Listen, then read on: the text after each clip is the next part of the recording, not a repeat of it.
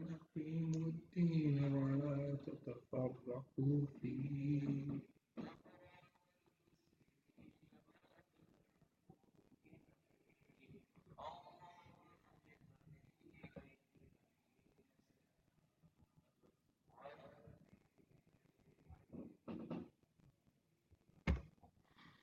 السلام عليكم ورحمة الله وبركاته.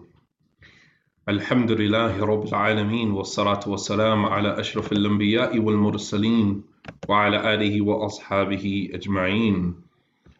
ربنا آتنا في الدنيا حسنة وفي الآخرة حسنة وقنا عذاب النار. O Allah, we ask you for the good of this life and the good of the hereafter, and to save us from the hellfire.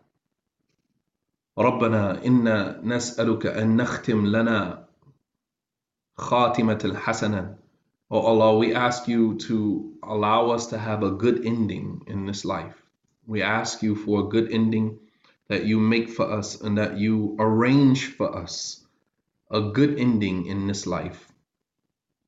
As Ibn Qayyim rahimahullah ta'ala said, ما تعيش عليه مات عليه.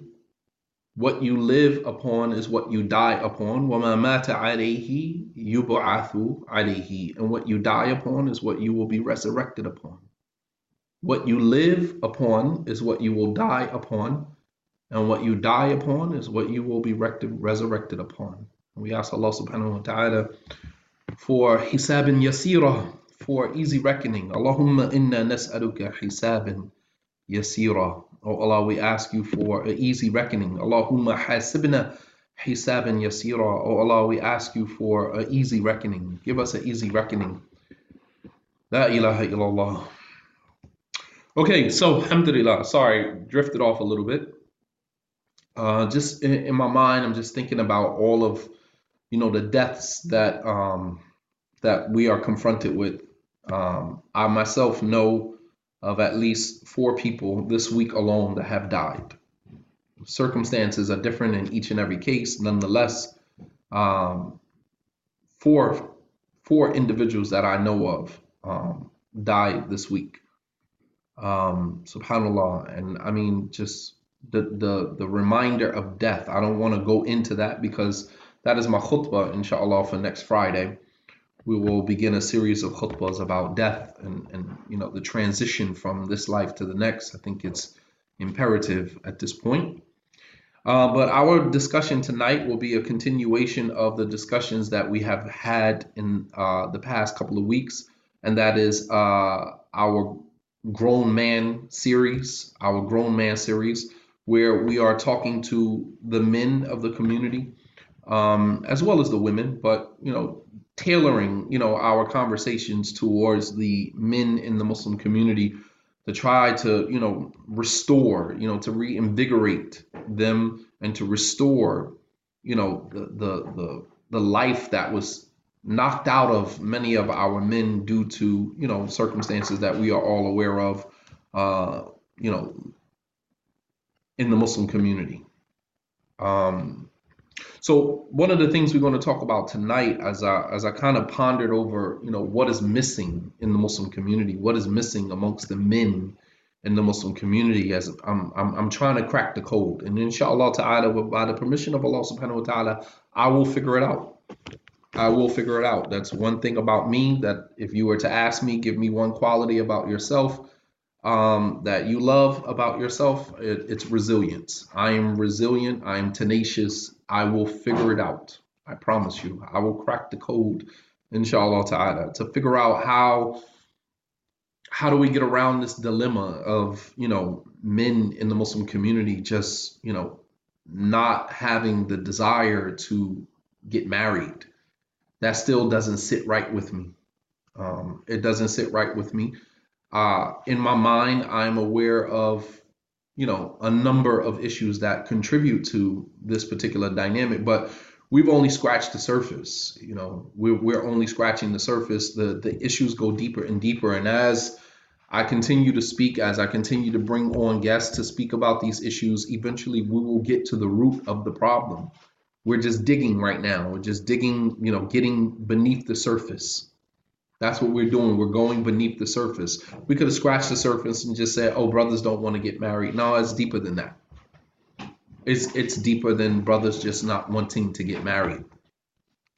A culmination of all of the things that we have discussed in the past have contributed to that, and things that we will mention moving forward are all contributing factors to why our situation is the way it is. How we can arrange a marriage fair, a halal environment, a Sharia compliant environment where Muslim men and women can meet each other in an environment that is compliant with our legislation. And you have, maybe 50 some odd women and only 2 or 3 men. All right. There's a reason for that.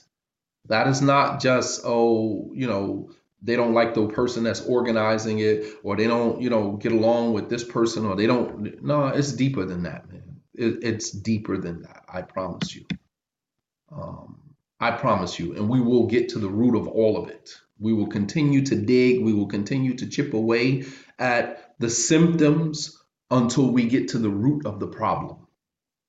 And once we do that, it's upon you guys to, at that point to decide whether you want the condition to remain the way that it is or you want to change the condition. I can't change the condition.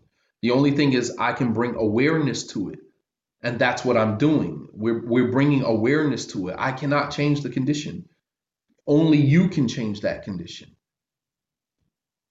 If you don't like the condition as it is, then change it. Only you can fix that. Otherwise, we will continue as we are, and that will continue to have a ripple effect on our children and our grandchildren. So one of the things that I think that we're missing out as Muslim men, this is just my opinion. You guys can, you can contest it, you can challenge it as much as you like. But one of the things I think that is missing in the Muslim community is the qualities of men, the qualities of men, with the lines that have been blurred, between manhood and womanhood, with all of the, transitioning, transgendering and transitioning. You have men transitioning or transgendering from being men to being women. You have women transgendering from being women to being men. You understand? Like, so there is an atmosphere that has been created as a result of that. You have feminism, that is, on the rise, that, has trickled over into the Muslim community. And all of that is continuously impacting or blurring the lines between masculinity and femininity. It's blurring the lines. And I believe that a lot of men in the Muslim community have, and then of course you got to think about men being raised in homes with just women, no man around, these same young boys having absolutely no respect for men as it stands. You take a man who is raised in a home with nothing but him and his mom and his siblings, and him seeing his mother play the role of both the man and the woman. That's not a slight on her. That's not, to, say anything is wrong with that. She had to, I get it. She had to. There was no man there, so she had to be both the mother and the father. However, the impact that that has on a young boy, a young man watching his mother play both roles, man and woman, within that family structure, it does something to the psyche of that boy. He's seeing his mother, chump his father off and talk to his father any type of way, talk to other men, in his life, you know you understand. And so what message is that sending to that boy? That's sending to that boy he doesn't have to respect men either. So you have a lot of these young guys, they have zero respect for men. They don't even have any old heads. You know how we used to be like, yo, my old head, I got this old guy, this old head. I got, my old guy, who, spit wisdom at me. These young guys, they don't have any old heads. They don't have any old heads. They don't respect any man, period. They've watched their mother disrespect every single man in his life. Mother has had boyfriends. She's watched him chase man after man after man away, right? He's watched his mother chase man after man away. He's watched his mother, engage with men who, were not on her level, for one reason or another. You have, some women just go after men that they can dominate. It's just very easy. Some women are, some women go after men that they can dominate. They know they can dominate them. They know this man is not on their level, but they don't want to level up because then that means that they would have to change the way that they engage, and they don't want to do that. You understand? They don't want to do that. So they go after men that, they make more money than them, they're more educated than them, they're more aggressive and more assertive than them. They go after men like that so that they can control the situation. But the whole time you have this young boy watching you dominate every single man in your life. That sends the message to him that he doesn't have to respect men. He doesn't have any respect for men. So if he's in a store and you tell him like, yo, my man, pull your pants up, man. It's like, man, who are you talking to? He gonna break bad with you because he doesn't respect you as a man. He's watched his mother dominate every man that he has ever known in his life. He has zero respect for men. Where did he learn it? He learned it from his mother. So this young boy grows up missing out on what it means to be a man. The qualities, the qualities of a man, they're missing out on. And here again, that's not to slight anybody. I'm not speaking down on the mother. She had to do what she had to do. She had to be the mother, she had to be the father, she had to be the teacher, she had to be the disciplinarian, she had to be whatever she had to be, to get this boy from childhood to adulthood, but we're talking about the residual effects of that.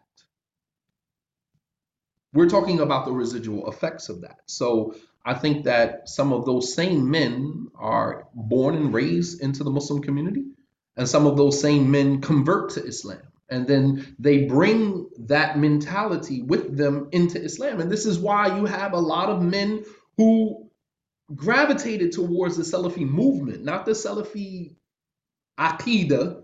I make a clear distinction between the Salafi Aqidah and the Salafi Dawah movement, right? Two totally different entities. Salafi Aqidah is one thing. Salafi movement in the West is something completely different. And why many of these young men, especially from prison, as well as from the lower tiers of our society who gravitated towards the Salafi movement, the Salafi Dawah, they gravitated towards that because it was predicated on a lack of respect for leadership. They didn't respect leadership, period. Even within their own circle. These are the type of men who in a gathering, they would, falsely praise one another, and then behind your back or behind the person's back, they would talk about the person. Oh, you know, he made a mistake here, he made a mistake there. And you're sitting there like, well, why didn't you say that to him? Why you wait till he walk away and then talking about all the mistakes that he made and, you know, backbiting him and talking about him like that? Why not say that to him in his face? This is what they're witnessing. So it kind of aligns with the type of orientation that they have been, you know, that they have been given, you know, since birth. They weren't exposed to real men and how men interact and engage with other men. They weren't exposed to that. They weren't exposed to that. So there was a lack of respect for leadership. You know, you have many Muslim men right now. If you were to ask them who's your leader, who do you follow in the Muslim community? Like every other religious group, they have leaders, they have leadership, they have a fellowship, they have leadership, they have, you know, community organizations, they have organizers, they have influencers, they have all of that. But you come to the African American Muslim community and you ask them, who's your leader? Who's your influencers? Who's your motivators? Who's this? No, we take from the scholars. Meanwhile, you don't even speak their language. You don't even speak Arabic. But the scholars are your leaders. MashaAllah, tabarakallah. What about the leaders right here who share your experience as an African American Muslim living right here in America? Where are the leaders? Where are the motivators? Where are the influencers? Where? They have no respect for anybody. No respect for anybody. They don't look up to, they don't respect anybody. Period. And this is what we are dealing with. This is what we are dealing with. So it's important for us to always go back and look into the Quran and, you know, to review and to look at the characteristics Allah subhanahu wa ta'ala mentions in the Quran as it relates to prophets and messengers. 25 men mentioned in the Quran. This is aside from others who were not prophets, بغض النظر عن الخلاف, without looking at the difference of opinion amongst the scholars. But you have other individuals like Luqman, like Khidr. You had other individuals, you know, Harun, well, not Harun, Harun was a prophet, but you have other characters that are mentioned in the Quran, other characters who are mentioned in the Quran who are also men. And many of their stories are, you know, shared, many of their story glimpses, whether there's just a glimpse of their story, whether there is, you know, a whole entire story, whether there's sections or portions of their stories mentioned. You have men. How many men are mentioned in the Quran in total? There's 25 prophets. Then you have Luqman, you have Khidr, you have other individuals there, Dhul Qarnayn. You know, you have other individuals that are mentioned in the Quran aside from the 25 prophets and messengers, right? All men and all who have some level of a story or, you know, a story or, you know, narrative. You know, and it's important for us to kind of take a glimpse into their lives to kind of get an idea of, you know, what was so amazing about. There were in one narration, the Prophet ﷺ mentioned 114,000 prophets from Adam all the way to Prophet Muhammad ﷺ. From Prophet Adam all the way to Prophet Nuh alayhi salam. 114,000 prophets that were sent. And out of all of those, you know, thousands of prophets, Allah subhanahu wa ta'ala, 124,000. Thank you. 124,000. Out of all of those prophets, Allah subhanahu wa ta'ala only selected 25. Only 25. Only 25. Allah subhanahu wa ta'ala selected to share bits and pieces of their stories, because you don't even get the full story. You don't even get the full story. Prophet Yusuf and Prophet Musa alayhi salam are probably the most extensive stories that you will find of all the prophets and messengers mentioned in the Quran. And even in their stories, you know, you don't even get the full picture. You got to surmise when you combine their stories, all of the different ayats mentioned about their stories in the Quran, and then what the Prophet ﷺ mentioned, what Abdullah ibn Abbas and what other commentators on the Quran mentioned. And then you can get like a just a general story, you know. But out of 124,000 prophets, Allah subhanahu wa ta'ala only selected 25 to share with us in his final revelation. You understand? So what is so special about these 25 that Allah subhanahu wa ta'ala selected them from 124,000 prophets? So then it makes us wonder, okay, well, maybe I missed something. Maybe I overlooked something. Maybe I need to go back and investigate and look with a little bidikkat nazar, right? With a more precision, with a more precise glance at their stories to find out, what is it that I mentioned? What is it that I'm missing? So I want to tonight. We don't have a lot of time, so time is always, you know, our nemesis, right? Time is always our nemesis, and so therefore we're limited. So I'm only going to select. I'm going to select 5 qualities of what it means to be a man from the men that are mentioned in the Quran. Nobody would dispute that. Nobody would argue that these qualities extracted from these great men that are mentioned in the Quran. And then we can look at these qualities and look at the men in the Muslim community and find out, are these qualities available? Do we see these qualities, you know, manifesting? And if not, then why not? Why not? What happened? How did we lose this? How do we lose this? So, and you know, all throughout the Quran, we see stories and glimpses of men that we can use their stories, their qualities, their characteristics as a blueprint for manhood when the lines become blurred. And the lines are without a doubt blurred. The lines are without a doubt blurred today. You know, you look at, you know, some of the things that you see men do today, and you're saying that is not the quality of a man. You know, where did we lose these qualities? So the first quality that I want to look at is strength, right? This is a quality of men. Men, when you hear the word man, the first thing that comes to your mind is, you know, strength, physical strength. Obviously, that goes without saying. But I'm not just concentrating on physical strength. All right, because in today's time, you see, you know, a lot of people posting pictures of themselves at the gym. You see men taking videos of themselves at the gym. You see people standing outside shadow boxing with nobody there, with no shirt on, and got it, got it. You know, physical strength is very important. That's one of the qualities of a man. You know, to have the physical ability to, protect. You know, there are certain qualities that strength, certain things that strength is necessary for, right? Um, and I want to look at that quality from the story of Prophet Musa alayhi salam. If you remember when Musa fled Egypt, running to Median, the town of Median, and he saw the two, you know, wow.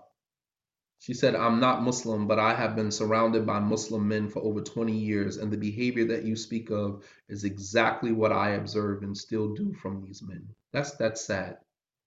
This is someone who is not even a Muslim, who is attesting attesting to the things that we are talking about now. And it's really sad that this is where we are. This is where we are at this point, man. And it's really sad.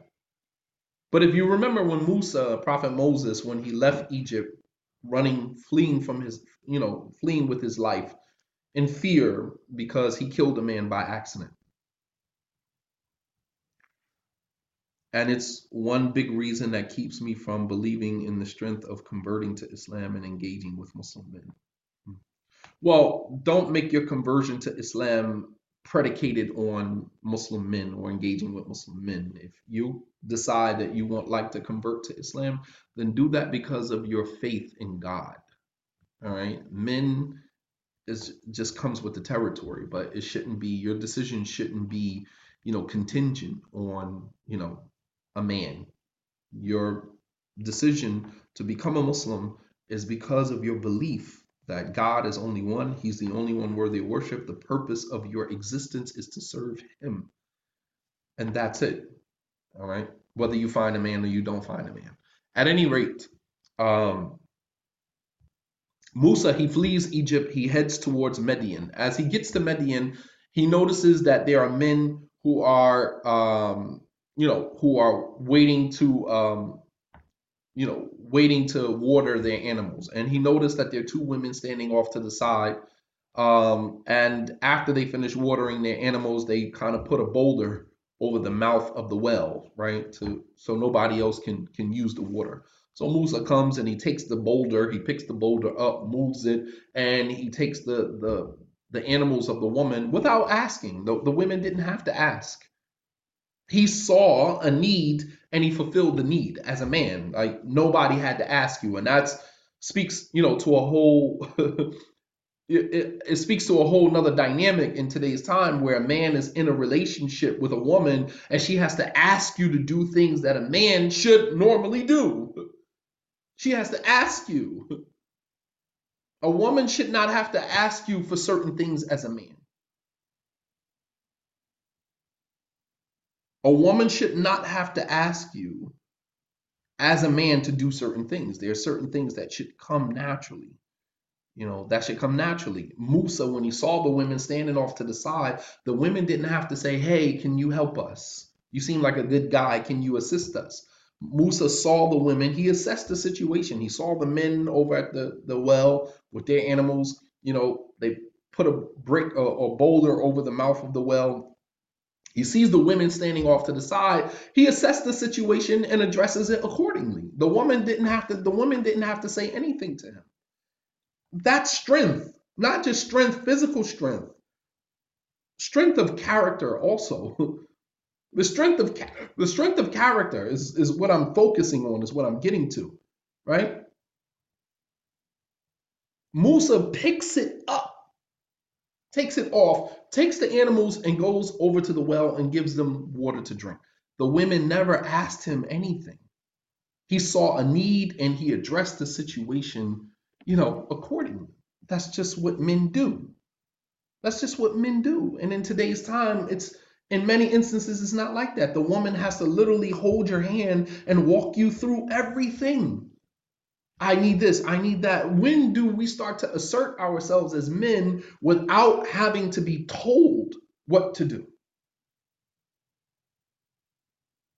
I think as a man, when you have a wife, you have a family, that you check the doors before you go upstairs, right? If you have multiple levels, right? You check the back door, make sure it's locked, secured. You check the front door, you make sure it's locked, secured. Even if you are a man in polygyny, right? Because this is what some men in polygyny do. Like you're with one wife, and then it's almost as the other wife doesn't exist. That when you're with one wife, the other wife doesn't exist. You don't call her, you don't text her, you don't want nothing to do with her until it is her day. That's not the way that it works. Simply because you want to placate the feelings of the woman that you are with. That is not the way polygyny works. You call, you text to make sure, hey, did you guys lock the door?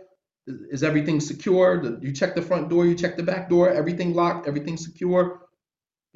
Is the camera on? If you got a camera, can you see the front door? Especially if you live in, certain environments. Especially if you live in certain environments. You don't just go to the wife of another house, to go to another wife's house and then totally forget about the other wife that you are still responsible for. Simply because you don't want to upset this wife by calling or texting your other wife. It's necessary. You are responsible. If anything happens, you are responsible. And a woman shouldn't have to tell you that.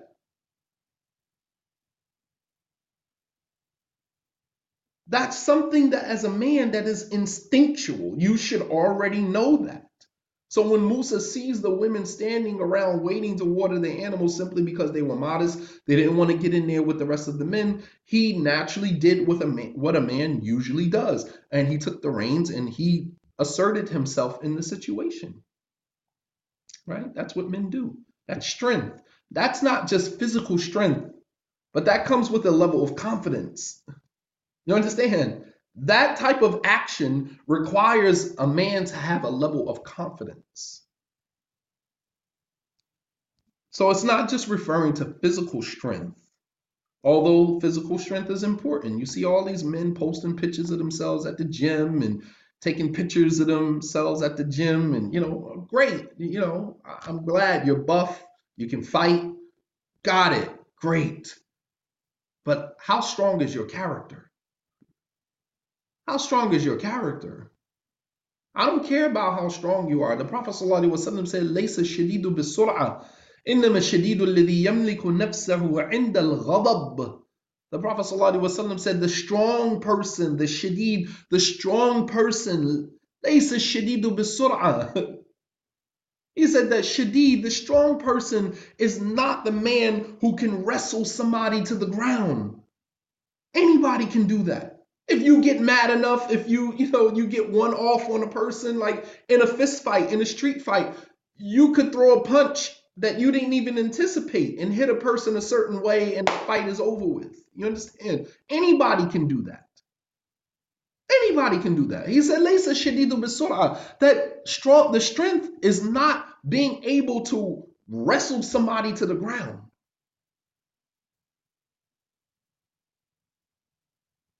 He said, إِنَّمَا الشَّدِيدُ الَّذِي يَمْلِكُ نَفْسَهُ عِنْدَ الْغَضَبِ. He said, but the strong person, listen to this, the strong person is the one who can control himself, not control what is outside, but to control what is inside. Internal strength. And that's what we are missing in today's time. You got all of the physical strength in the world. Great. You're strong. You're buff. You can fight. You can beat a person up. You can knock a person out. Got it. I got it. Got it. But can you control yourself when you are angry? You can control your external, but you have no control over your internal. Your internal controls you. Anything internally that you do not control will eventually control you, whether that is addiction, whether that is anger, whether that is, it doesn't matter. Anything that you cannot control internally will eventually control you.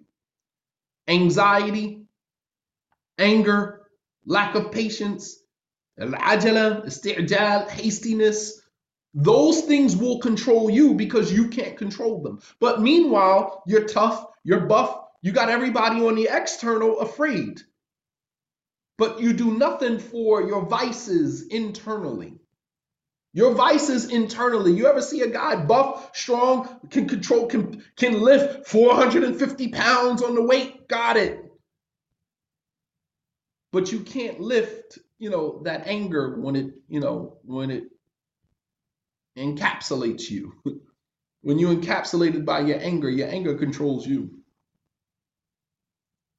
Your anxiety controls you, which in turn turns around and controls your situation, right? And this is what's called projecting. You begin to project on other people the things that you cannot control yourself, because it takes control over you and it takes control over your entire situation. So I'm not talking about physical strength, although physical strength is a part of that. We're talking about, can you control your environment internally? Can you control your environment internally? Yeah, you can lift 450 pounds on a weight. You can put 245s on this side, 245s on that side, and you can get on the bench and you can push and you can record it and you can post it on Instagram, mashallah, and everybody can see how strong you are. However, you are a weak individual because you have no control over your internal environment. You're weak. And these are things that men, unfortunately, don't want to own up to. And how do I know? Encapsulates me with an E, not with an I, right? To encapsulate, it's with an E, not an I. The point that I'm making is that this is the environment that we are living in today's time. And I mean, this is not a slight on men. I'm just trying to get to the root of some of our issues. And the fact of the matter is that you go to the gym, you're buff, you can fight, you can box, you can do all of that. Great. But then when you have a problem in your marriage, rather than calling somebody who can help you, rather than reaching out to somebody who, has the ability to provide you with some insight as it relates to how to manage your marriage, you totally succumb.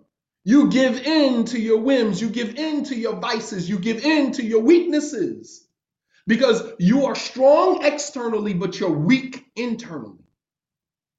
Think about how many marriage counseling sessions I have with women who are married, but their husbands don't want to come to counseling. That's a weakness. Because you would rather let your marriage crumble right in front of you than for you to humble yourself and say, hey, I need help. We all need help. We all need help. Even a doctor needs a doctor. Even a doctor needs a doctor.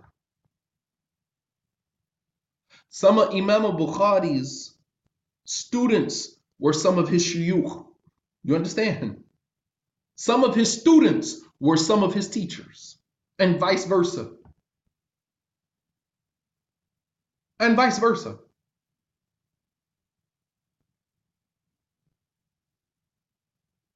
So rather than as a man, you saying, I'm struggling in my marriage over here. I'm having some problems, some difficulties, some challenges in my marriage. I need help. You would rather sit back. Nah, I'm not going to marriage counseling. You can go to marriage counseling. I don't need counseling. Meanwhile, your marriage is crumbling right before you. 5 years, 7 years, 10 years you've been married. You're about to throw that entire investment out the window simply because your weak behind cannot go in front of somebody else who is professional, who has the capability of assisting you in areas where you need it, and say, hey, I need help. Can't do it. That's a weakness. I don't care how many weights you can lift. If you would rather salvage your ego and destroy at the expense of destroying your marriage, to me, that is a weakness. To me, that is a weakness. You might see that as a strength. I ain't going to sit in front of no brother, going to sit in front of no dude for him to tell me what I'm doing wrong or to tell me. No, because you weak. But you can get on the push-up bar and you can do 50 pull-ups, you know what I mean? And you can take pictures of how wide your back is and how many push-ups and pull-ups you can do. You can do all of that because that's the easy part. That's the easy part of being a man. That's the easy part of being a man. The difficult part of being a man is being able to humble yourself to go in front of another man and say, yo, I need help. This marriage thing, man, is more than what I signed up for. A lot of areas in the marriage that I'm struggling with, man. I need you to just point me in the right direction, man. I need you to point me in the right direction, but you can't do it because you have the physical strength, but you don't have the emotional strength. You don't have the emotional strength. You don't have the mental strength.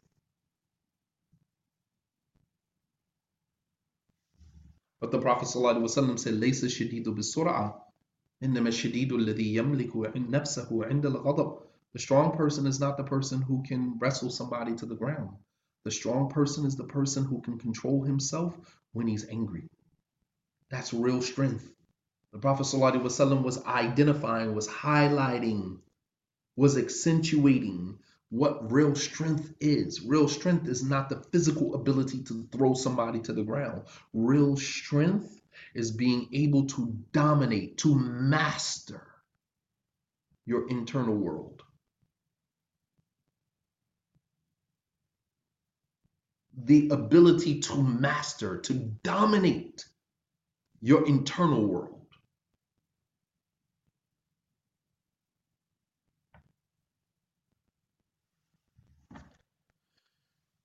And when the girl, when Musa moved the boulder and took the animals and gave them something to drink and gave the animals back to the woman went home. The two girls, the two sisters, they went home to their father, who some scholars say was Prophet Shu'aib. Some of them say that it was just a man by the name of Shu'aib. Nonetheless, they went home to their father, right? Impressed, right? Because any woman, when she sees that, she's going to be impressed. That's a quality that women usually look for in a man. That I didn't have to tell this guy to do something, and he went and took some personal initiative and did it on his own, and he was strong enough to carry out the task. That is something that is, that's admirable. Women admire that. So what was she going to do other than go home and tell her father? Go home and tell her father. Let me say that again. Go home and tell her father. You guys didn't catch that in the story? You guys didn't catch that in the story? She went home and told her father. She didn't sit there and talk to him. So, how much can you lift? You lifted that boulder pretty easy, like, wow, look at the muscles. Like, how long you been working out? You married? She didn't start kicking it with him. She didn't start kicking it with him. She went home and mentioned what she needed to say to her father, who obliged her. She went home and she said to her father, Allah subhanahu wa ta'ala captured. This is the beauty of the mercy of Allah subhanahu wa ta'ala, number one, and the beauty of the Quran is because Allah subhanahu wa ta'ala captured bits and pieces of conversations. I'm sure that there was a whole entire conversation between that girl and her father when she went home, but Allah subhanahu wa ta'ala only captured a portion of that conversation and put it in his final revelation for us to benefit from.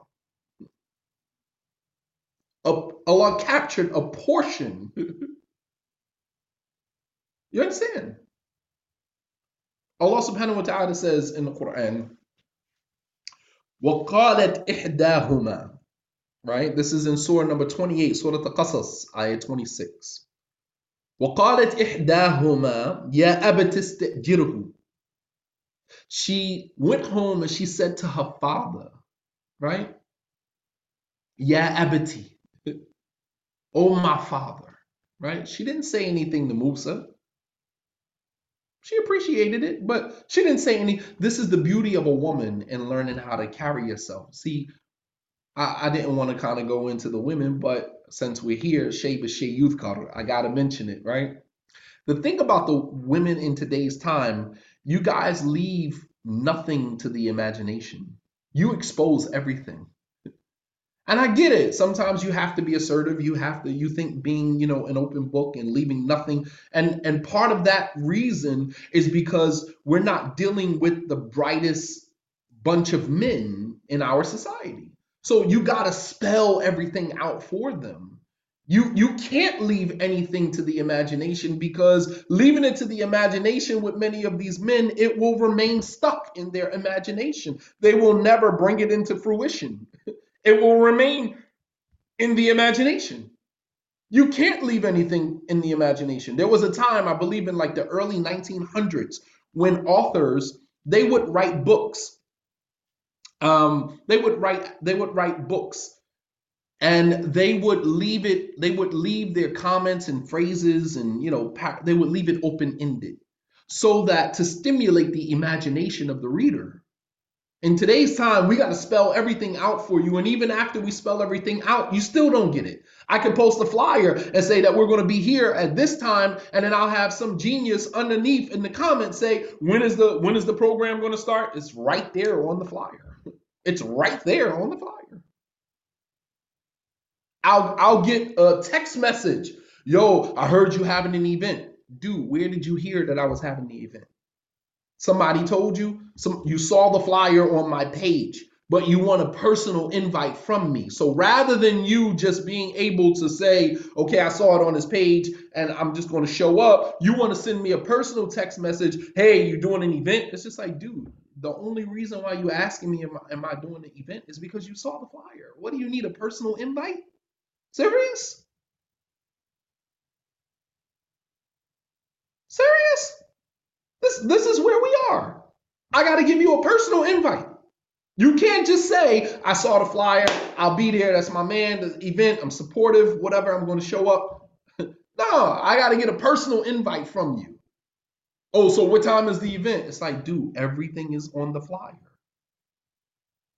Everything is on the flyer. I got to spell everything out for you. And so it forces women to become an open book. There was a time when women used to leave things to the imagination. So because that was part of the chase, as my wife said the other day, as a woman, you are the prize. And when you are a prize, when you see yourself as the prize, you don't have to expose everything because you know the man will chase. He is the hunter and he will hunt until he gets you. But in today's time, women have become the hunters. Women have become the hunters because this is the caliber of men that we are dealing with. This is the caliber of men that we're dealing with.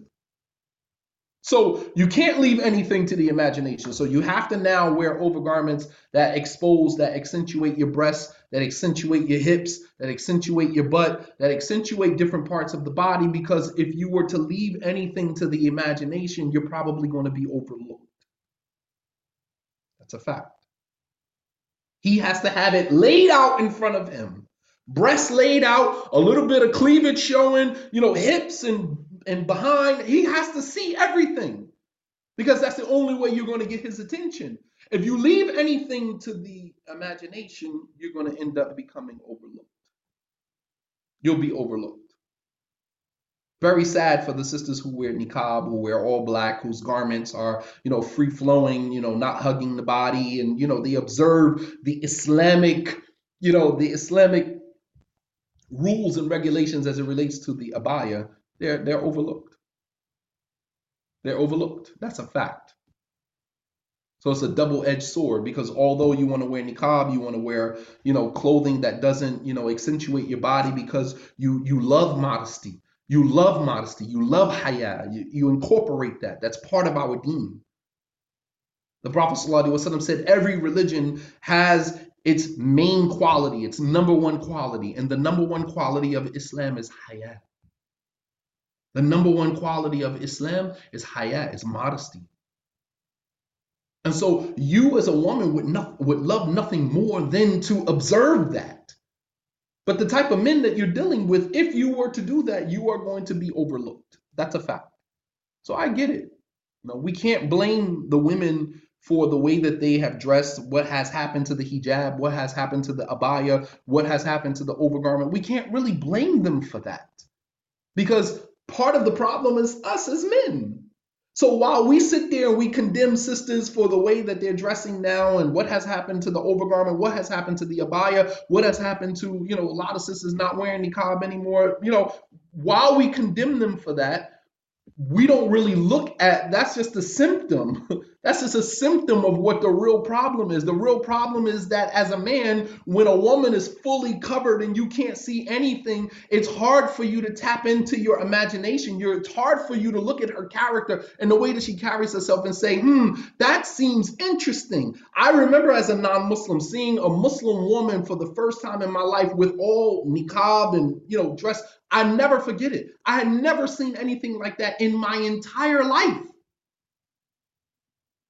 I had never seen anything like that. This woman jumped out of a car, a Lexus, and walked into, a beauty salon. She had on a green abaya, niqab, everything, glove. I had never seen anything like. I'm a non-Muslim standing in front of the Chinese store, doing whatever I was doing, and I'm like, what in the world is that? They're like, oh, that's one of the Muslim girls. And it's like, Muslim? I ain't never seen no Muslim woman dressed like her. We used to seeing the, Nation of Islam. We used to seeing the hijab behind the ears and the earrings and, the jeans and, you got it. So, seeing that, and I'm like, what in the world is that? And it taps into your psyche because you're like, I want to know more. I'm interested. I want to know more. Where are you going? Like, where are you from? What planet did you jump off of? Like, are there more of you? You know what I mean? Like you're interested. And I was a non-Muslim. I wasn't even Muslim. And today, a sister can walk by with niqab, jilbab, and abaya on, and you can't see anything, and she will be overlooked. But the sister who has on a tight abaya, her breasts accentuated, her body, her hips being accentuated, her abaya is see-through. If you're looking at it in the right type of light, we will overlook the sister with the niqab and all black on, and we'll focus in on the sister why? Because if you leave anything to the imagination, you're going to be overlooked. That's not for everybody, but it is. It is.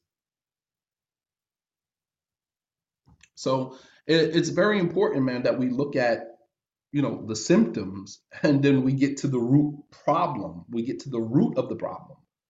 you know so she goes to her father and she says, "Ya abati, oh my father, istajirhu, hire him."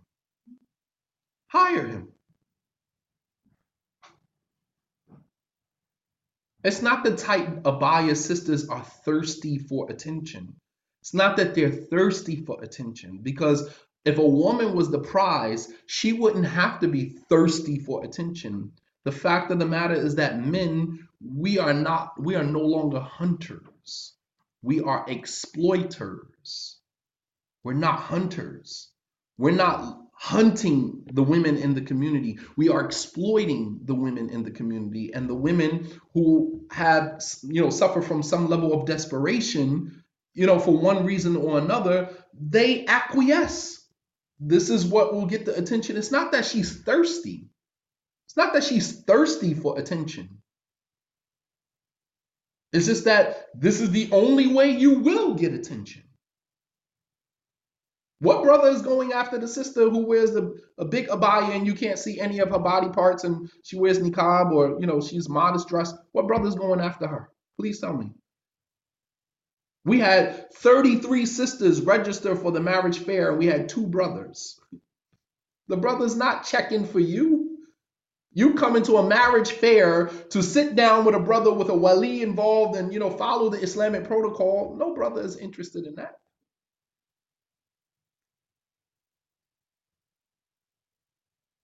You know. So I wouldn't say that she's thirsty. I just think that there's a level of desperation here. There's a level of desperation. And in the case of Umar radiallahu ta'ala anhu, he said, "لو كان الفقر رجلا لقتلته." That if poverty was a man, I would kill him. Why? Because poverty creates desperation. And although Umar's comment was in the context of poverty in terms of, poverty is, in the context of money and sustenance and resources. I'm talking about poor in terms of, companionship, desperation, period. Desperation. Desperation. If poverty was a man, I would kill him, because poverty creates desperation, and desperation will drive people to do things that they wouldn't normally do under regular or normal circumstances. You understand? So, I mean, I think we should kind of change the language a little bit when you say, "Oh, sisters are thirsty." They're not thirsty. These sisters are not thirsty. These sisters just want to be married. That's thirsty?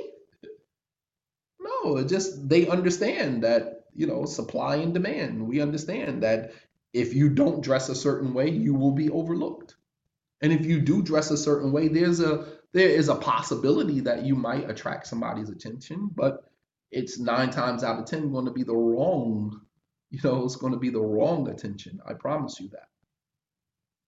Nonetheless, the woman, she goes to her father and she says, "Ya abatistajirhu, oh my father, hire him. In the khayra min istajarata al-qawi al-amin." She said, "Oh my father, hire him." The best person, the best person that you can hire is al-qawi, the strong, wa amin, and trustworthy. The qawi, strong, and trustworthy, al-amin. So as a woman, she understood the value of these qualities.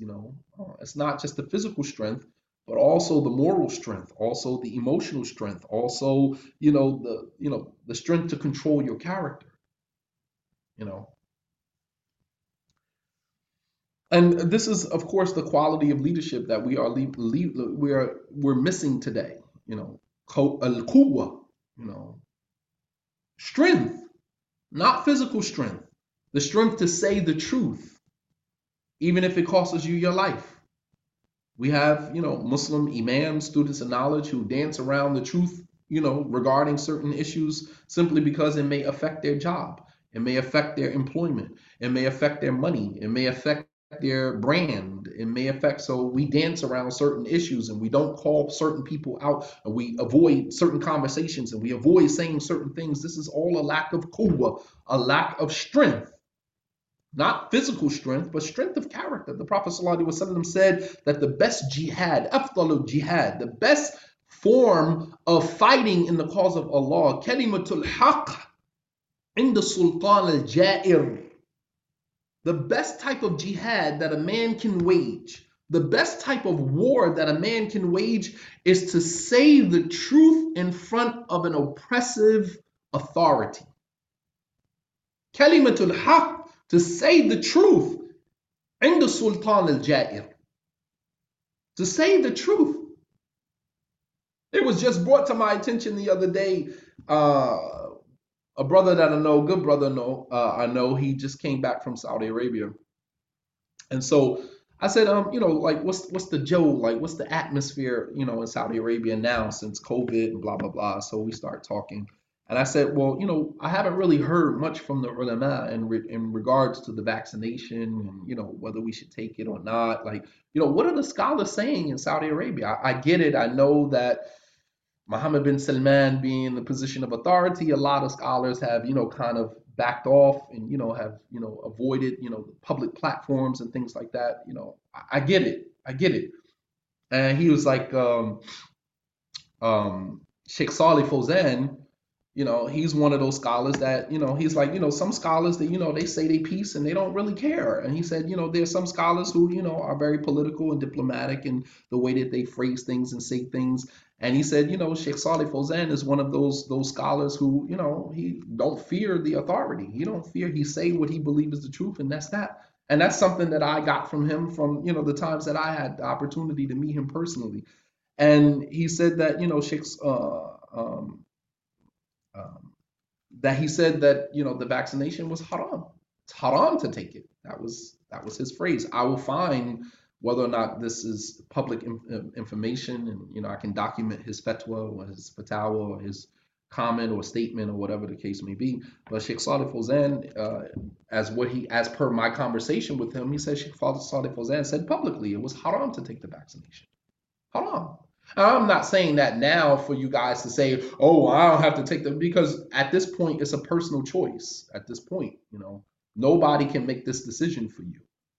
This is a decision that you have to make. No fatwa, no scholar, no alim, no student of knowledge can, save your job or, save your employment. No, this is your own personal journey. And you have to, you have to worship Allah subhanahu wa ta'ala based upon the way that you see fit. Nobody can make that decision for you. Not all of the ulama endorse it. Sheikh Salih Fawzan said it's haram to take it because of obviously the human cells, other things that the vaccination is made with, and you're injecting that into your body. This is not permissible. Not permissible. To inject human cells into your body and how that conflicts with the structure, the neurological structure of your own body, your brain, and how that's going to affect you. I mean, here again, you can disagree with that. You can say no, I don't take that. And this sheikh said that. You can do whatever you want to do at this point. I'm not saying that to endorse it one way or another. Many of you guys know me. My position as it relates to the vaccination has not changed. I'm not injecting that stuff into my body. That's my personal view. That's my personal view. I don't impose that on nobody. I don't tell nobody to follow my position. The thing about it is that, walillahil hamd, my job, my employment is not contingent on whether or not I take a vaccination or not. Some of you do not have that luxury. Some of you do not have that luxury. So you have to, you have to make the choice.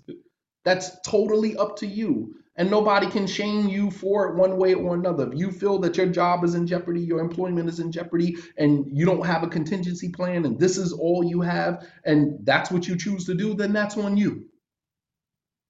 If your employment is in jeopardy and you have a contingency plan, or you willing to just say, you know what, I'm gonna put my trust in Allah, but I am not injecting that stuff into my body. It is what it is. I put my trust in Allah subhanahu wa ta'ala. Atawakkul ala Allah.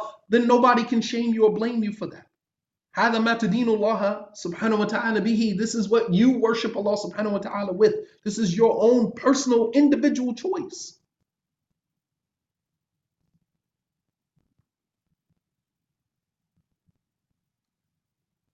And you always have a choice.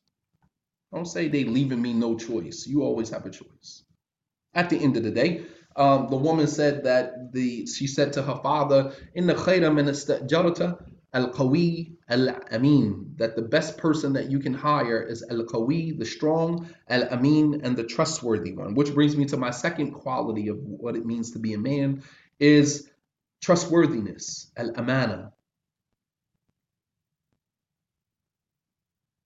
Al-amana, right?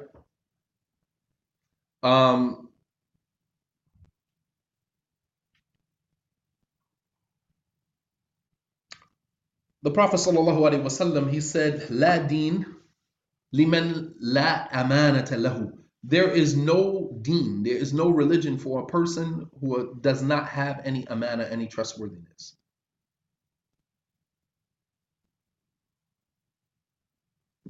There is no deen for a person who does not have any amana.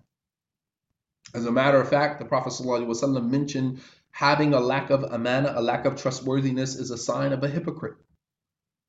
The Prophet ﷺ said three qualities, or four qualities in one narration. There are four qualities of a hypocrite. Whoever possesses all four, then he is a complete hypocrite.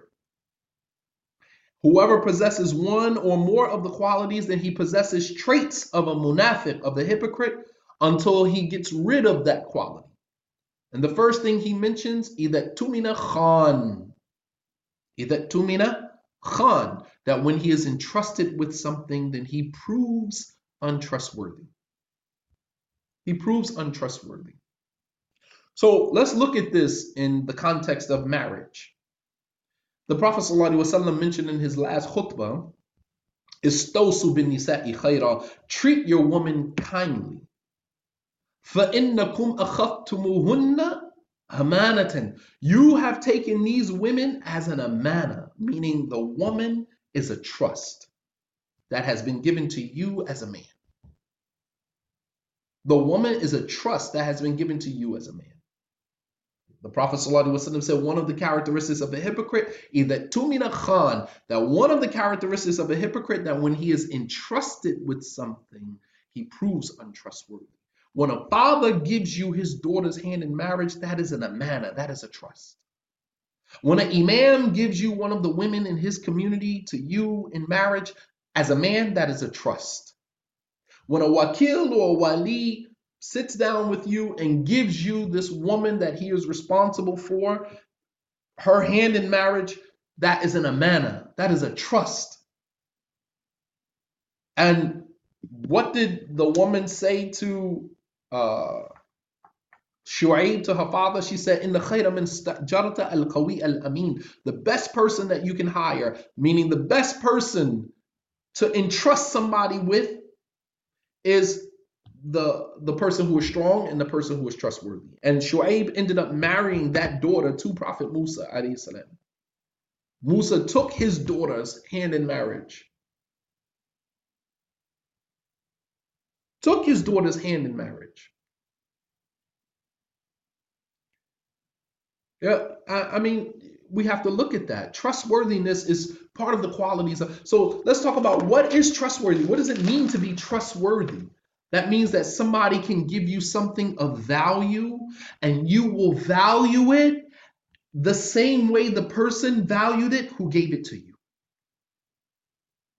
That's what an amana is. I give you something of value and you value it as I would value it. You understand? You would value it. So if I give you my daughter's hand in marriage as an amana, then you will value my daughter the same way I value my daughter. That's an amana. That is a person who is al-amin. The Prophet ﷺ, his nickname was al-amin. Al-amin, right? Before he became Muhammad ﷺ, the messenger of Allah. His nickname in Mecca was al-amin. Give it to al-amin. Meaning the people in Mecca knew the Prophet ﷺ, his reputation in the city of Mecca was known as a person who was trustworthy. Meaning they would give the Prophet ﷺ their valuables to hold. Don't you know, you guys may not know this, one of the reasons why the Prophet ﷺ was the last person to leave Mecca to migrate to Medina was for what? Why was he the last person? Why did all of the Sahaba, he tell all of the Sahaba to go ahead and he waited. He waited. One of the reasons he waited was because Allah subhanahu wa ta'ala didn't give him permission to leave yet. But there was another reason. There was another reason. The reason why the Prophet ﷺ stayed back and was one of the last people to migrate from Mecca to Medina was because he had to return all of the valuables, you understand, to the people who gave them to him. And these were people who were trying to kill him. I want you to understand something. These are people who are trying to kill him, and he's going to stay behind and risk his life to return back to the people the amana, the trust, the valuables that he had in his possession that belonged to them. Because what would have happened if he was claiming to be the messenger of Allah and migrated from Mecca to Medina without returning those valuables that he had in his possession back to their rightful owners? That would have been used against him later on to discredit his claim as a prophet and as a messenger. You're no prophet, you're no messenger. I gave you something, I gave you some valuables to hold, and you fled to Medina with where are my valuables? You understand? It would have been something that they could have used to discredit his message. And so Allah subhanahu wa ta'ala delayed the command for the Prophet ﷺ to migrate from Mecca to Medina until he returned the trust back to their rightful owners, so as to protect his message later on. You understand? All of the claims that they made about him beforehand, you're a liar, you're a kadhab, you're a liar, now they could say you were a thief. It would have justified everything that they said about him previously. And you know, as the scholars, they have a phrase, Ayn as-sakht tubdi al-ma'adir, that the eye of hatred sees all your flaws and your mistakes. Meaning when a person doesn't like you, they only need a spark. You understand?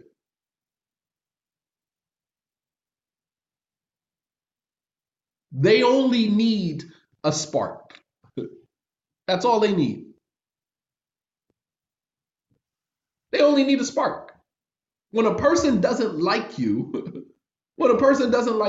they're already looking for the flaw and the mistake. So all it takes is for one little thing for you to do for them to discredit everything, because they already don't like you. Right. And the owners of the valuables were disbelievers, yes. These were people who he was right. And the spark may not hold any real value, but that's all they needed to jump on their soapbox to begin discrediting you. That's all they needed. And so everything that they had said about the Prophet ﷺ up to that point would have been justified. Oh, he left Mecca and went to Medina with my valuables. He is a liar. He is a soothsayer. He is this. He is that. It would have justified everything. Subhanallah. So we're talking about trustworthiness. That when a man gives you his daughter's hand in marriage, that means that you are going to value that woman the same way that that father, the imam of that masjid, this wali or wakil would value that woman. And for walis who are, standing in walis, you don't know this woman from a can of spray paint, but the imam asks you to overlook her affair, then you should feel the weight of that responsibility, not just push the responsibility off on the brother, the first brother who comes to ask for her hand in marriage. The wali has to feel the weight of the responsibility, evidenced by the fact that the title that you retain as wali is mushtaqun min ismin min asma'illah, that it is a derivative of one of Allah subhanahu wa ta'ala's names, al-wali. You are the little wali, responsible for this woman, this female servant of Allah subhanahu wa ta'ala. But Allah subhanahu wa ta'ala is the wali, the real wali, the guardian over all of you. So when you assume the role as a wali, then you have to feel the weight of that responsibility. You carry the name that is derived from the name of Allah subhanahu wa ta'ala. You are a wali. Allah is the wali over all of you. You are the wali over the woman. Allah subhanahu wa ta'ala is over the wali over both of you. And just as Allah subhanahu wa ta'ala guards you and protects you and care for you, you should do with that woman the same exact way. Even if you don't know her. I don't have to know you. But I know how Allah subhanahu wa ta'ala values you. I know how Allah sees you as a woman in Islam. As Allah says in the Quran, Ya nisa an-nabi lastunna ka ahadan min an-nisa. Oh, you women, oh, you followers of the Prophet, oh, you women of the Prophet. The initial address was to the wives and the daughters of the Prophet sallallahu alaihi wasallam, but the general command was for all of the women in his ummah. Ya nisa an-nabi, oh women of the Prophet, lastunna ka ahadan min an-nisa. You are not like any other women. You are not like any other women. And if Allah subhanahu wa ta'ala puts Muslim women on that pedestal, regardless of whether you see them like that, oh, she's been married before, oh, she got a couple of kids, she's been married 3 or 4 times, she got 3 or 4, 5 kids, so what? You don't know her circumstance. You don't know her situation. The fact of the matter is that Allah subhanahu wa ta'ala regards that woman as being unique and she is different from any other woman. So that means that you should regard her the way that Allah regards her, not according to your standards or the standards of the society that you live in. It's not about your standards personally. It's not about the standards of the society that you live in. It's about how does Allah subhanahu wa ta'ala regard that woman. And with all of the self-hate that we deal with as African Americans, it's very easy for us as an African American man to devalue the African American woman. We do it all the time. We sit and listen to music, songs that devalue women. The only genre of music in our society that downgrades and devalues and completely disrespects Black women is rap music. And we sit and dance to it, bop to it. I've literally come on social media and scrolling through Instagrams and you see memes that have certain songs playing in the background and women themselves dancing to it. It's like, how are you advocating for women's rights? Like, you just set yourself back 20 years. You just set yourself back 20 years. How are you doing a meme and in the background is a song playing that devalues women and you're dancing to it? You're doing a meme to it and you're posting it on. Did you not hear the lyrics to that in the background? Did you not hear that? Some people, girls have their daughters. You sitting there with your daughter creating a meme and the song playing in the background is so degrading. So degrading. Yeah, Muslim women too. Absolutely. And it's just, you just set yourself, like, don't open your mouth to talk about women's rights and, misogyny. Like, come on. Like, you, la ilaha illallah. The point that I'm making is that if a woman from a different culture, let me, you guys are not going to like me for saying this, but so be it. If a woman from another culture, think about when a Caucasian woman converts to Islam in one of our communities, right? Think about, we in a Muslim, African American Muslim community, and a sister from another culture converts to Islam, whether she is Hispanic, and I've seen this with my own eyes, Hispanic or white or from any other culture, convert to Islam. Look at how we hover over her. Look at how overprotective we are over her. We might even reserve her for the imam. You understand? But let an African American sister convert to Islam. You understand? We have to think about the deeper psychological, programming that is at play here. I've seen this with my own eyes. When a Caucasian sister convert to Islam, we hover over her and we protect her, and only the best in our community can come forward and take her hand in marriage. But let a sister convert to Islam who might have a couple of tattoos, who might have a couple of children, oh, she's fair game. Anybody can marry her. Anybody. You can have the brother who stand in front of the masjid who sell oils, who only got 2 pair of pants to his name, and he gonna go to the imam. So, brother imam, that sister that just took shahada, she interested in marriage? You want to have a sit down with her, Sheikh? Yeah, I'll have a sit down with her. It's just like, dude, like a woman wouldn't marry you on her worst day. Like, come on, man, are you serious? Are you serious? Right. Anybody, she's fair game. Anybody. Anybody, she's fair game. But the thing is that sometimes we do it without even thinking about it. I'm just bringing it to the forefront. I'm just bringing it to the forefront. But it's true. It's a fact. I've seen it with my own eyes.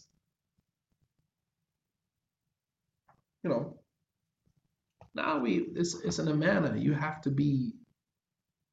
have the amana.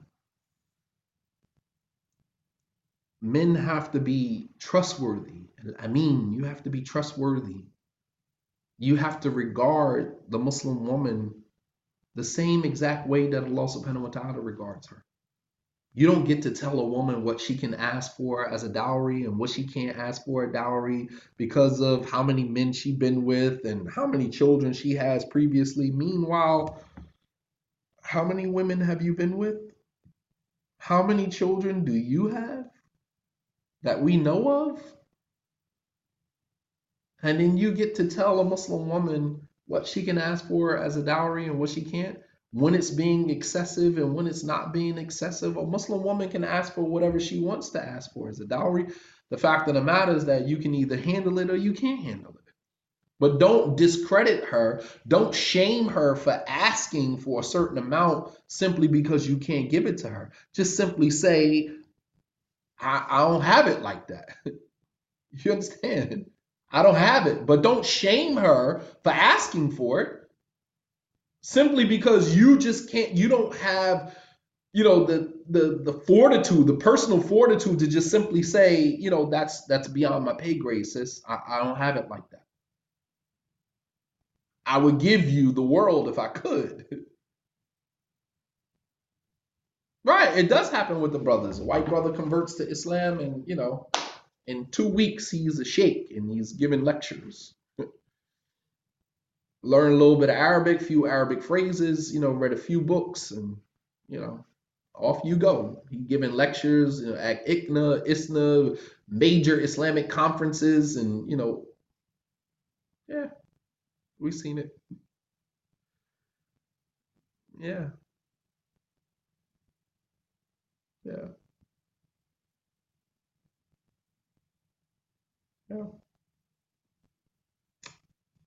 I'm just stating the facts, man. Like, the thing is that we as a people, we hate when people bring things to our attention.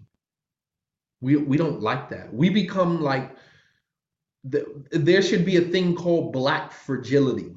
right? We have white fragility, right? Which is white people become fragile when you start talking about racism and systematic racism and instances of racism and how they might not necessarily be a racist, but they're part of a system that affords them the opportunities that doesn't afford us opportunities. So essentially you are part of the problem. You understand what I'm saying? Like, no, you might not be a racist as a white person, you might not be a racist, but you are part of a system, right, that affords you opportunities off of the backs of me and the people that come from where I come from. So essentially, you are part of the problem as well. And they don't like when you say that. They become very fragile and they start to, deflect and, they don't. This is why it's called white fragility. But you have black fragility as well. Black people become fragile when you start talking about our trauma, when you start holding a mirror up to us, right? You hold a mirror up and you start showing us ourselves, right? This is why we used to get into fights back in the day. And you're looking at the person, you're like, what you looking at? It's like, does he see me? Does he really see me? Does he see the broken me? Does he see the broken little man, right? The Wizard of Oz who is hiding behind the sheet and has this loud voice. But when you remove the sheet, he's just this broken little man standing behind, right? Absolutely. A lot of us are like the Wizard of Oz. We hide behind the sheet, hoping that nobody sees us. So we raise our voice, not because we are assertive, not because we're strong, not because, that male bravado. No, we raise our voices because that is the smoke screen. We don't want you to see us. And we do that in the Muslim community with all of this knowledge that we have of the religion. We're so knowledgeable. We got Quran and Sunnah. We can quote ayats and quote hadith and quote Arabic and quote scholars, quote sheikhs, this, sheikh that, because all of that is a smoke screen. God forbid you're able to see beyond all of that and see what broken little man I really am. You understand? Yeah, it's a fact. It's a fact. Here again, the lack of strength. Can't just come out and say, you know what? I have some weaknesses, you know. I struggle. I have some challenges. I have some struggles in my area, and that's okay. I want to get beyond that. You know, no, I gotta raise my voice and I gotta come off condescending. I gotta come off arrogant. I gotta come off like I'm better than you. I gotta come off like shaitan and a khayru mink. I'm better than you. Khalaqtani min nar wa khalaqtahu min teen. You created me from fire, created him from dirt. I have knowledge. I sat with this scholar, sat with this sheikh, sat in this scholar, sat over here, went to Egypt, went to Yemen, went to Saudi Arabia, went here, here, here. All of that is a smoke screen because behind all of that, what are you? You are a broken little boy who needs healing. You are a broken little boy who needs healing. That's a fact. So amana, trustworthiness, is something that, is a quality of men that we're losing today. The ability to honor and to value things the way that they should be honored and valued. You know, honor and value things that should be honored and valued. Marriage is not honored and valued in our communities. Women are not honored and valued in our communities.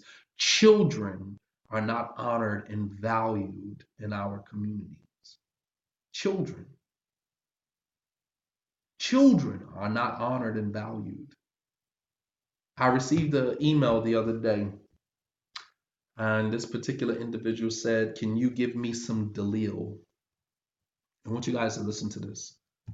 The person said, "Can you give me some dalil, some evidence that the child of the bed is to be the man who fathered the child of the bed is supposed to take care of the child?" Just like, first of all, I'm not referring to my child or not allowing somebody to refer to my child as a child of the bed. This is a whole human being here. You don't, and I mean, for you to father this child, for you to father this child and then turn around and refer to this child as a child of the bed, as if this child is not yours biologically, as if this child is not from your loins. This is not your seed that you put into a place that you should have had no business putting it there. The seed did not end up in that woman's womb by itself. And then you turn around and you refer to this child as a child of the bed. And then what's even worse than that, you leave it upon the woman to go out and seek knowledge and information from Islamic leadership to force you to take care of a child that is yours. Mind blowing, man. Mind blowing. Mind blowing. You would never think that someone who prays 5 times a day, someone who says La ilaha illallah Muhammad Rasulullah, could ever resort to this type of behavior. Much less, the salt in the open wound to turn around and refer to the child as a child of the bed.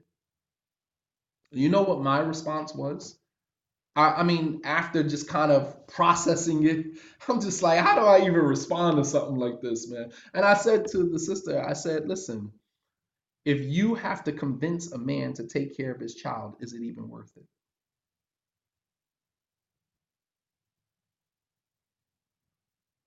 If you have to convince a man to take care of a child that he helped create, is it even worth it? I'm not providing you with no dalil. I'm not giving you no evidence from the Quran and the Sunnah. Like I'm not doing that. I'm not feeding into that because that plays into his ego. Nah, not doing that. I'm not playing into your ego. And anything she brings you is going to be contested with, well, this sheikh said here or this sheikh said there, and I read over here. Man, miss, just go about your business, man. Go about your business. Go about your go run, because that's what you do, right? And then, you have some genius that come on my page and say, "Oh, I notice you only talk about marriage and, family. Is that all you talk about?" Yep. Yep.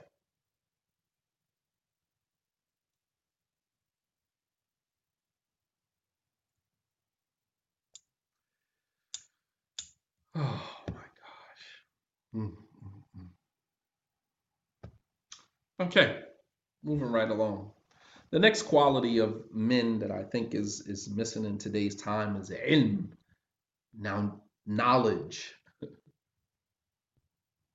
Knowledge. And the example of that, of course, in the Quran is none other than the first man created, and that is Prophet Adam alayhi salam. Knowledge. Knowledge. No, what they want you to speak about is Aqidah, Minhaj, this Sheikh said, warning against this, and people innovation, because as long as you talk about that, you don't have to talk about what's real. And you guys have been bedazzled with all of that talk for the past 20 years. And where has it gotten us? Your minhaj straight, but your morals are jacked up. Your minhaj is straight, but your morals are incapacitated. MashaAllah, tabarakallah. Your minhaj is straight though. Who you take from, scholars you take from, mashallah, but your morals are horrible. Minhaj is straight, but your morals is a little out of whack. Let me know how that works out for you. SubhanAllah.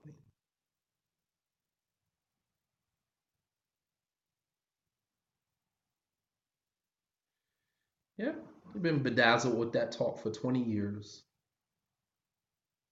Meanwhile, marriages have crumbled. We've lost 3, 4 generations, all of the children who were born in the early 2000s, who are now in their 20s, some of whom might be parents now. That's one generation, two generations gone.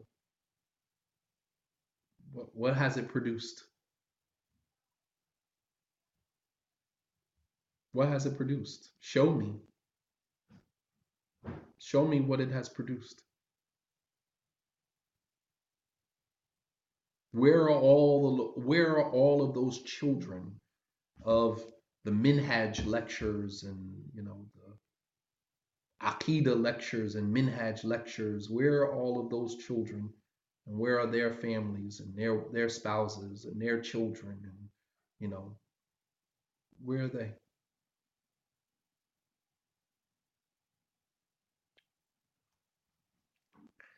Number three, from the characteristics of men that we get from the prophets and messengers in the Quran, is the characteristic of knowledge, of ilm, of knowledge.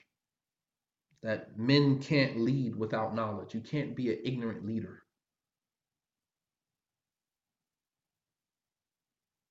You can't be an ignorant leader. As a man, you have the capacity for leadership. You have the capacity for leadership. Allah subhanahu wa ta'ala created Adam first. You have the capacity for leadership. Allah subhanahu wa ta'ala made men, all prophets and messengers came from men. That doesn't disqualify women or doesn't discredit women for their contributions, because there could not have been a man, prophet, or messenger without having first come through the womb of a woman. Come through not just the physical womb of the mother, but the nurturing womb of a mother. The woman had to teach him how to talk. The woman had to teach him how to walk. The woman had to teach him, etiquette, behaviors, manners. That's a womb as well. That's a womb. That's the second womb. We came through the first womb, the physical womb, into the world. And then as of being released into the world, we entered into another womb, and that was the womb of the nurturing mother. The maternal nurturing of a woman. That's a second womb. And there we are nurtured. We're taught character. We're taught behavior. We're taught manners. We're taught principles. We're taught discipline, right? We're taught how to read, how to write, how to comprehend, how to accept and receive instructions. All of that comes from the mother. That's the second womb. And all of those men grew up to be prophets and messengers. So when people say, well, why wasn't there any women prophet and messengers? Well, there could not have been prophets and messengers without women. So the woman doesn't have to stand on a podium next to the man to receive, credence, to validate her, to validate her value. She doesn't have to stand next to the man in order to feel validated. That's the whole issue with feminism. You, as a Muslim woman, your rights are there. You don't have to fight for rights. The rights are there. You just have to fight the Muslim men to make sure that they adhere to the rights. The rights are there. When you fighting for, women's rights, you already have all the rights that you need in Islam. Everything. The Prophet ﷺ didn't leave a bird that flaps his two wings in the sky, except that he left us some knowledge about it. All the rights that you need as a Muslim woman are here. Are here. It's the enforcement of those rights. You understand? That's your issue. That's your struggle. That's your challenge. And you're not going to achieve that by yourself, which is why you need leaders that speak on behalf of the women and their rights, and speak on behalf of the children, the two vulnerable people in our communities. As the Prophet ﷺ said, Allahumma inni la uharriju haqq al-da'ifain al-mar'a wal-yatim. He said, I swear by Allah, Allahumma, by Allah, I swear by Allah that I will avenge the rights of the two vulnerable people in my community. That is a woman and that is an orphan. Women and children. So essentially the Prophet ﷺ, he stood up for women's rights. His last khutbah, he addressed the men about their treatment of the women and how that was an amana, and he addressed that. in his final khutbah. When the women came to his house complaining that their husbands were physically abusing them, he got on the minbar and he addressed the men about it. That's when you have sturdy leadership that actually cares, that is actually concerned, that actually understands the blueprint. That's the blueprint. That's the blueprint. We lost sight of that for whatever reason. Masajid have become boys' clubs, and we lost sight of the real issue, and that is, advocating for the vulnerable. And the vulnerable in our community is none other than women and children. They are the two most vulnerable people in our communities, and they get the least amount of attention. They get the least amount of attention in the community. But knowledge, and I'm not talking about, when I say knowledge, I'm not talking about, you know, I'm not talking about knowledge in the form of information, ma'lumat. I'm not talking about knowledge in the form of information. I'm talking about knowledge in the form of tatbiq, application. I'm talking about application. The whole reason that Allah subhanahu wa ta'ala commanded the angels to prostrate to Adam was because of the knowledge that Allah taught him. وَعَلَّمَ آدَمَ الْأَسْمَاءَ كُلَّهَا. And Allah taught Adam the names of everything, gave him knowledge of everything. And then he said to the angels, prostrate to Adam. The angels prostrated to Adam not because of his physical appearance, but because of the knowledge that Allah subhanahu wa ta'ala gave him that he didn't give to anybody else. So essentially, the angels prostrating to Adam was an extolment of Adam based upon knowledge. You can't extol, you can't praise, you can't raise a person that is ignorant. I'm sorry. I can't praise a person and give him the accolades of somebody that, and they don't deserve it. I'm sorry. I can't do that. But you have a lot of that going on today. Oh, Sheikh so and so or Imam so and so. And it's just like, if you knew what I knew about this person, but anybody that can bedazzle you with some speech and use a little bit of Arabic phrases and terms, seem like they get the limelight. They get the limelight. But when you dig deep, you go past the second or third layer, you find out, mind the Hushay. He doesn't have anything. He can't contribute to any legitimate conversation about Islam, about community, about family, about anything. Can't contribute much of anything. But we raise people and Allah subhanahu wa ta'ala humiliates them. We raise them, Allah brings them back down. Because Allah subhanahu wa ta'ala sets the bar. You understand? Absolutely. Actions speak louder than words. It's not about what you know, it's about what you do. It's not about what you know, it's about what you do. On the day of judgment, Allah subhanahu wa ta'ala will take the person who fought in the cause of Allah, the person who gave charity, and the scholar. And these will be the first three people that will be questioned on the day of judgment, right? And then Allah subhanahu wa ta'ala will take the scholar. فَعَرَّفَهُ نِعْمَهُ. Allah will make him acknowledge the blessing that Allah gave him, which was the blessing of knowledge. And then Allah will ask him what? What did you do with the knowledge that I gave you? What did you do? What did you do with the knowledge that I gave you? You understand? It's not about what you know, it's about what you do with what you know. It's not about what you know. It's about what you do with what you know. And Allah subhanahu wa ta'ala will ask you about what you do. It was because of this Imam Ahmed rahimahullah ta'ala said, ما علمت حديثا إلا وعملت به ولو مرة واحدة لألا يكون حجة علي. It was because of this Imam Ahmed said that I never memorized the hadith except that I acted upon the hadith even if it was just one time, so that hadith would not be a proof against me on the day of judgment. I would act upon the hadith if I learned it, even if it was just one time, so that when I stand in front of Allah subhanahu wa ta'ala and I'm questioned about the information that I retained, and Allah asks me, well, what did you do? I at least can say I implemented it, even if it was just one time. I practiced it. Even if it was just one time. He said, so I read in a hadith that the Prophet ﷺ got hijama, got cupping done, and he gave the person who did the hijama, gave him a dinar or a dirham. He says, so I went and got cupped, and I gave the person who cupped me a dirham. Because I read it in the hadith, the Prophet ﷺ gave him a dirham. He got cupped, he got the cupping done, the hijama done, and he gave the guy a dinar for giving him hijama. He said, so I went and I got hijama done, and I gave the guy a dinar for doing it. Understand? Because I didn't want to read the hadith and just store it, you know what I mean, and just leave it there and never act upon it.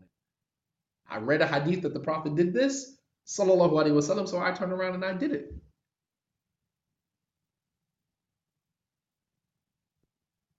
You understand? So my question is, with all of this knowledge running around our communities, how is that translating into practical application? Is it just theoretical? Is it just sitting in front of a sheikh and the sheikh is saying here and what the sheikh is saying here and what the sheikh is saying here, and the only time you see the individual is when you either go to their masjid or they're sitting in front of a camera? That's the only time you see them.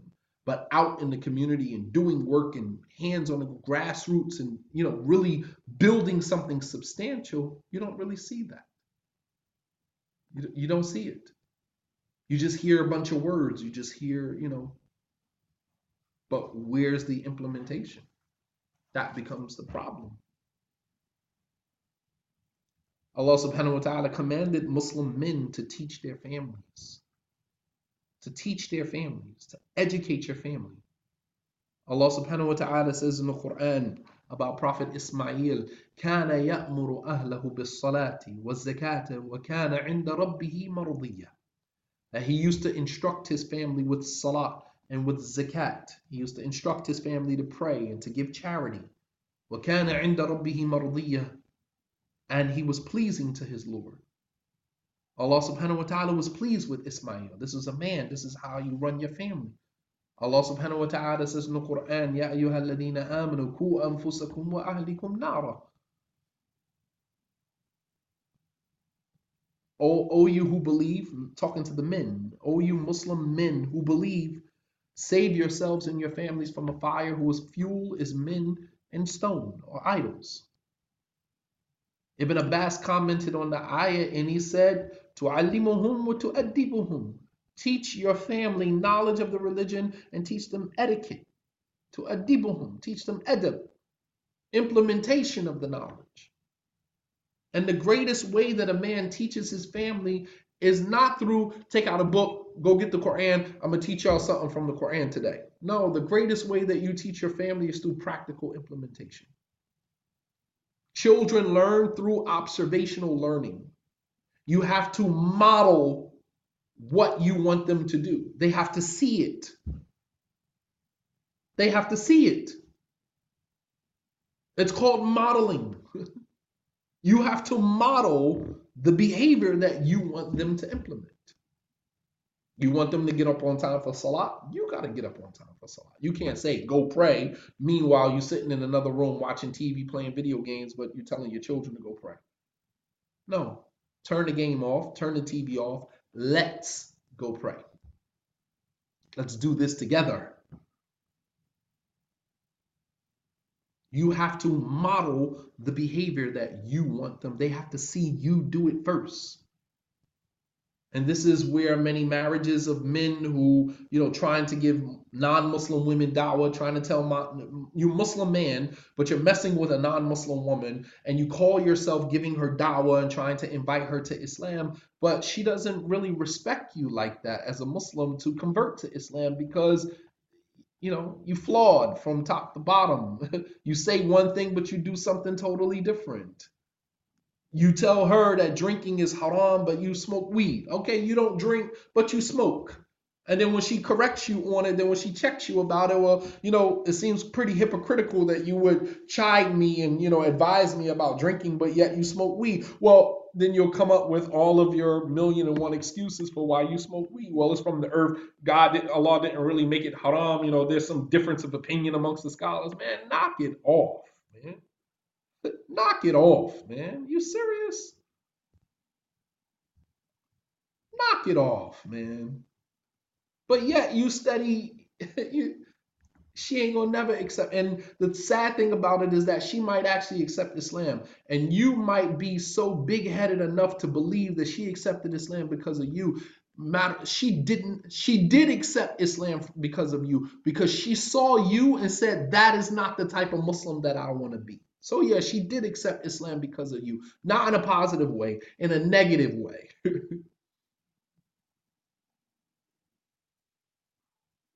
Right. Or then she marries you, converts to Islam, and then she surpasses you in her knowledge of the religion and her understanding of the religion and her love of the religion. She surpasses you, and then she starts to realize, how in the world did I ever even end up with somebody like you? That's a fact. Evidenced by many Muslim women who are still here, who started off messing with a Muslim man. And that Muslim man is still out there messing with other women. Meanwhile, she's a practicing Muslim woman. Walillahi alhamd. I see people sending me requests to be in the video. This is probably not the time to be requesting to be in the video. This is check the temperature. The temperature in the room is not welcoming to bringing anybody on tonight. It's not the temperature. Don't send a request, because if I bring you on, conversation might not be to your liking. Anyway, I'm going to stop here because I just kind of went over my time. Uh, so much more, man, that we need to talk about, man. SubhanAllah, man. But knowledge, and you can't lead if you're ignorant. You can't lead if you're ignorant. And let me just say this before I end. For the Muslim men who are still on the ropes of what it means to be a leader and what it means to have knowledge, right? Knowledge is not you waiting for, some student of knowledge or some imam to tell you what to do. That's not knowledge. That's not knowledge. Knowledge is you taking the initiative, you taking the first step, even when you don't have necessarily all the facts, but you have a family to lead and you have to make a decision. You understand? Leaders don't wait for consensus. Real leaders don't sit around and wait for consensus, a consensus that might not actually even happen. You got to ask 50 people before y'all make a decision, and y'all all conflicted. This one is going this way, this one is going back. I'm not, nah. I have to pull the trigger. I have to make a decision. And that doesn't mean that I'm going to be right. I could be wrong, but I have to make a decision. That's what it means to act upon your knowledge. Not go to this person, go to that person. That's not knowledge. You have the same information they have. You going to say, I remember we asked a particular sheikh about something. It's like, Sheikh, well, what about if this? And the Sheikh said, if you want to follow my opinion, you could just come to my house and I can tell you to get this and pick that up and do this and do that. Like, Ali Nasser al-Faqihi is the Sheikh. We was at his house one time. Brothers from Masjid Rahma, they came and they was asking the Sheikh all of these questions. And the Sheikh was like, at what point do you guys use your own intellect?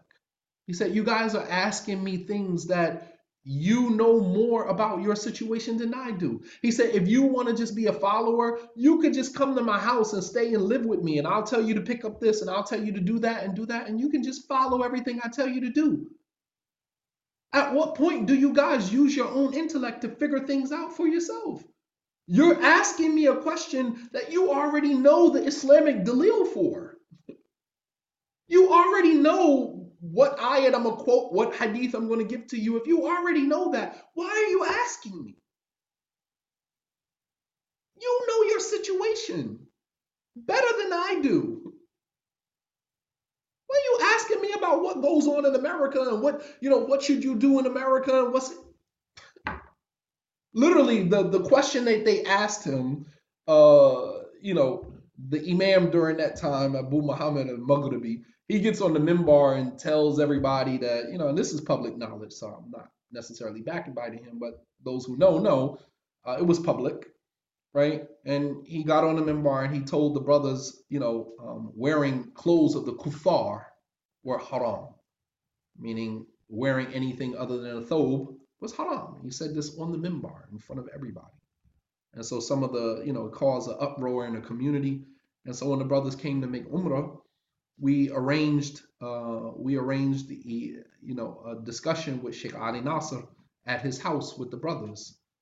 And one of the brothers on the administration had explained to me what was said on the minbar and how people responded to it. And they wanted, a scholar's opinion on it.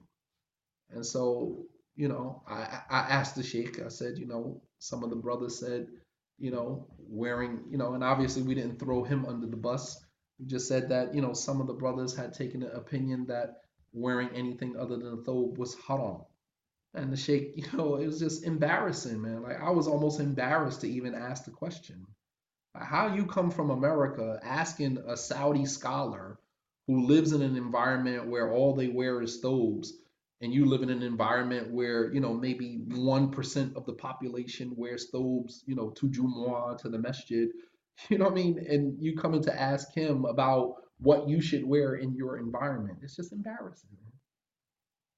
It's embarrassing.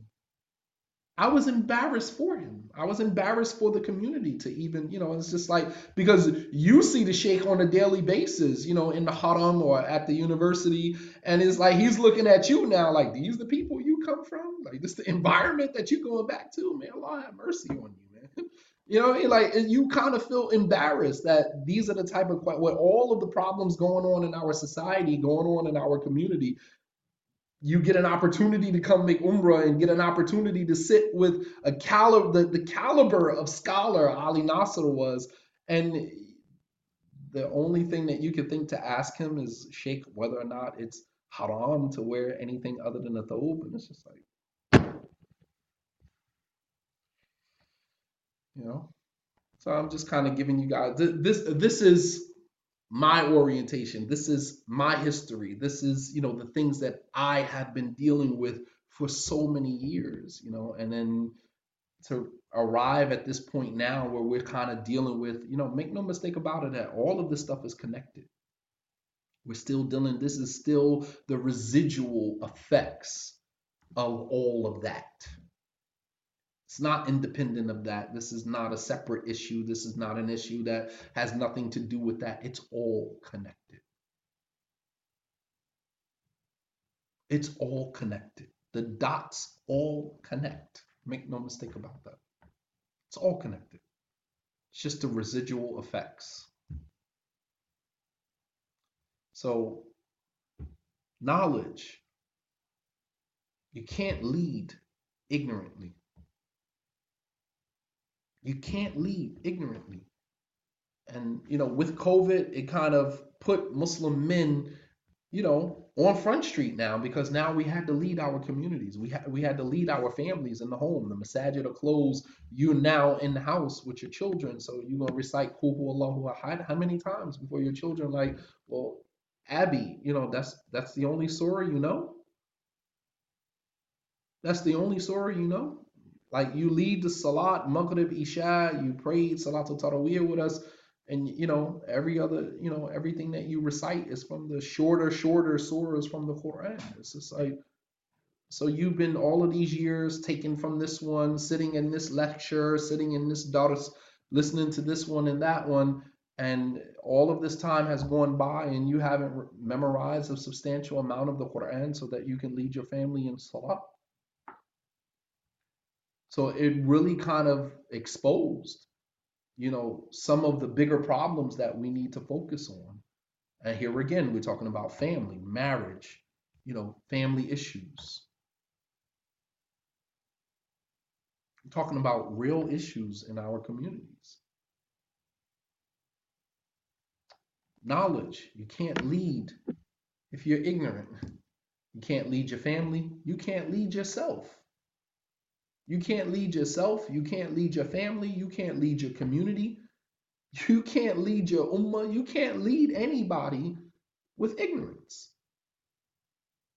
And you can't make decisions if you have the information, but you don't have the testicular fortitude to make the decision that information dictates.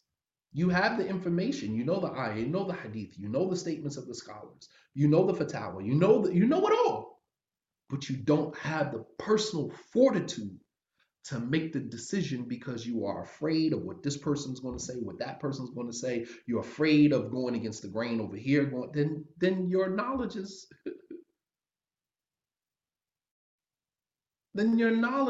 is inconsequential.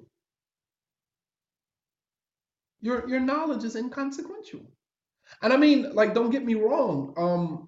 Even if you only knew a few chapters from the Quran, from the the 30 last juds of the Quran, once Corona hit and you realize that the masajid are closed and I gotta now leave my family, that should have prompted you. Let me memorize some more short surahs. You know what I mean? Like, as parents, we're always put in situations where we don't necessarily have the answers right there on the spot, but we do a great job of giving our children the illusion that we got it all figured out. But we don't have it all figured out.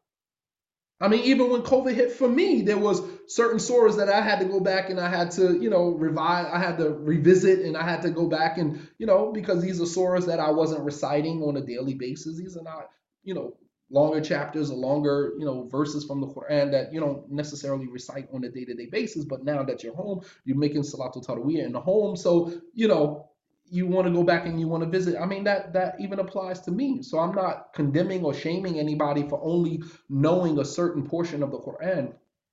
But true leadership would have prompted you, would have pushed you, propelled you, to go and dig deeper, because now I have a family to lead. They're looking up to me, Daddy. What surahs are we reciting? Okay, and then once you run out of surahs, I mean, even if you don't know a lot of surahs, but you know how to read the Quran in Arabic, then you can always read from the Mus'haf. You can always read from the Mus'haf. But if you don't even know how to read Arabic, you don't know how to read from the Mus'haf. Then on top of that, you send your children to Islamic school. Your children may know more Quran and more Arabic than you do. So essentially, your son, your daughter becomes the leader of the home in terms of knowledge. How embarrassing is that? How embarrassing is that? So leadership, this is, and I mean, I can go on and on and on about the qualities and the characteristics that are missing amongst the men in today's time, and real knowledge is missing. Not just knowledge in terms of information, but also a tatbiq, the implementation of the knowledge, the personal fortitude that individuals have, that I have the information, I'm going to make a decision. I'm going to make a decision based upon the information that I have. You understand? That's what I'm talking about. That doesn't mean that you have to be a great scholar. That means that I know the ayat, I know the hadith. There are many times I get emails, I get questions from brothers, and I'm like, dude, you know the ayat. You know the ayat, you know the hadith. So the reason why you're asking me is because you're asking for confirmation. You don't need permission to be the man, right? You don't need the permission to be a man. You don't need permission from another man to be a man. That's a fact. You don't need permission from another man to be a man. You don't need to send a student of knowledge or send anybody an email asking them, can you do this? Can you do this? And they're going to quote to you the same ayat and hadith that you already know. What you're doing is you're looking for confirmation. You're looking for confirmation.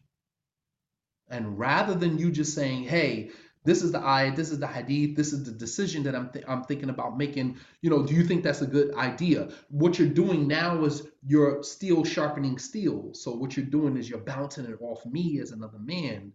But that doesn't affect your decision one way or another. You just want another opinion. You just want to pick another man's brain to say, hey, this is the direction that I'm going. This is what I'm thinking about doing. what would you do in that situation? And a person will say, well, if it was me, blah, blah, blah. And then now you have another opinion to kind of bounce it off of. That's one thing. But to say, hey, what should I do in this situation? Meanwhile, you know the ayah, you know the hadith, you know exactly what you should be doing. It's just like, why are you asking me? You're asking me for confirmation. You don't need another man's confirmation to be a man. You understand? You don't need another man's confirmation to be a man. Pull the trigger. You have to answer to Allah subhanahu wa ta'ala, regardless of what anybody tells you. Right? As the Prophet ﷺ said to the man, I'll end with this hadith. Man came to the Prophet ﷺ, the Prophet said, Jitta li tas'al anil bir. You came to ask me about righteousness, didn't you? He said, yes. He said, istafti qalbak. He said, ask your heart. You don't need confirmation from me about whether this is right, this is wrong. Ask your heart. How does your heart feel when you do it? You understand? The Prophet ﷺ was so wise.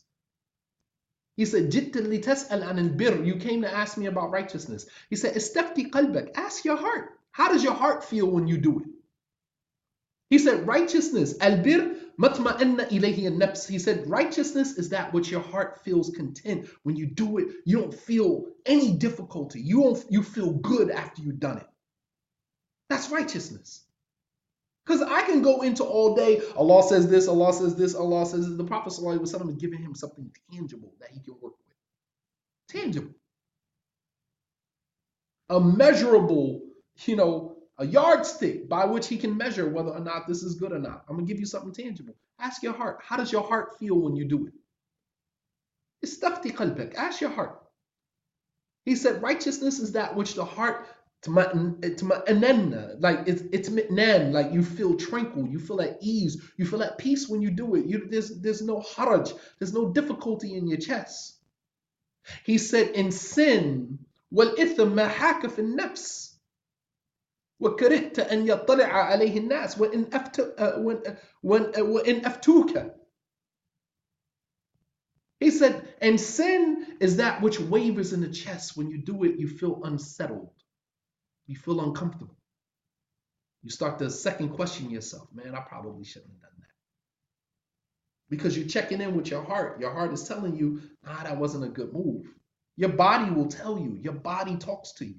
You just have to be able to listen to it. Your body tells you when you're tired. Your body tells you when you're doing too much. Your body tells you when you're stressed out. The body tells you everything. Your body tells you when you committed a sin, when you did something that's wrong, when you did something that's probably displeasing to Allah subhanahu wa ta'ala. You start to feel it. And that's provided that your heart is still alive. Right. This is for the believer, that your heart is still alive. As Allah says in the Quran, إِنَّمَا يَسْتَجِيبُ الَّذِينَ يَسْمَعُونَ. That the only people that can respond to you are those who can still hear with their hearts. You know what I mean? Those whose hearts are still alive. They're listening. The message is penetrating. These are the only people that are going to respond. Provided your heart is still alive.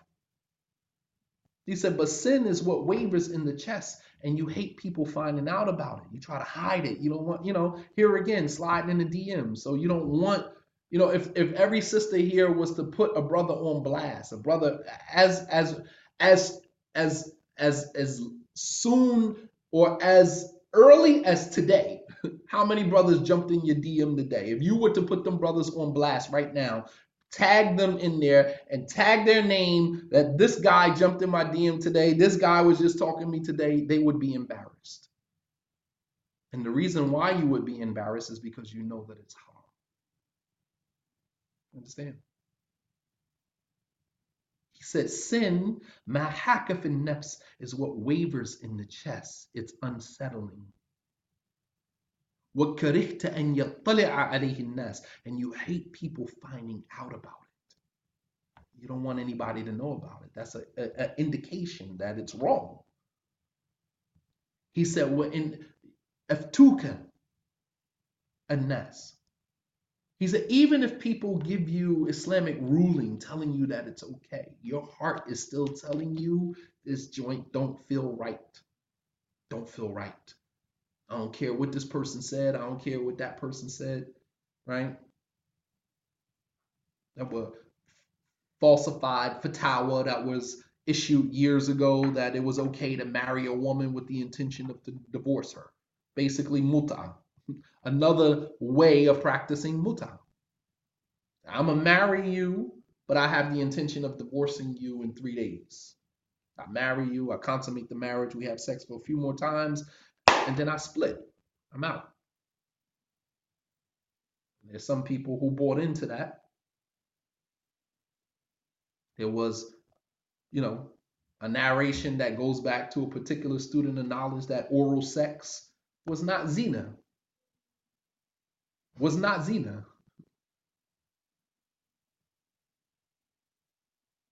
Oral sex is not zina. It's a sin. You just basically putting your mouth on somebody else's private part. So we oversimplify it. A sin by another name is still a sin. That's what Shaitan did with Adam by saying that the tree that Allah forbids you from eating from is the tree of everlasting life. Shajaratul khuldi. The tree of everlasting life is still the same tree that Allah told you not to eat from. You can call it by whatever name you want to call it by. You understand? And the scholars, they have a principle, a qaida. تغيير اسم الشيء لا يدل على حقيقته. تغيير اسم الشيء, changing the name of something does not, لا يغير حقيقته, does not change its reality. Changing the name of something does not change the reality of it. The fact of the matter is, you can say, oh, well, oral sex is not, it's not like zina, right? It's not committing zina. It's not like the actual, the act of penetrating the person, all right? The major sin that people will be in the hellfire for. It's just you putting your mouth on the private part of somebody else, right? You oversimplify it. But the fact of the matter is that it's still a sin. Sin by any other name is still a sin, right? And even if people tell you that it's not a major sin, it's not, even after you did it, you can't tell me that you didn't feel horrible afterwards. You didn't feel horrible afterwards? Obviously, you felt horrible afterwards. And that was the indicator that it was wrong from the door. It doesn't matter what people tell you. Some people tell you it's okay to smoke marijuana. You know, how do you feel after you do it? That's my question. How do you feel after you do it? You feel like a full believer, or you feel like your iman decreased just a little bit? You feel like maybe I shouldn't have did that, maybe I shouldn't have done it, or do you walk away feeling nothing? And if you feel nothing, then that doesn't necessarily mean that it's right. It might be an indication that your heart is dead. You understand?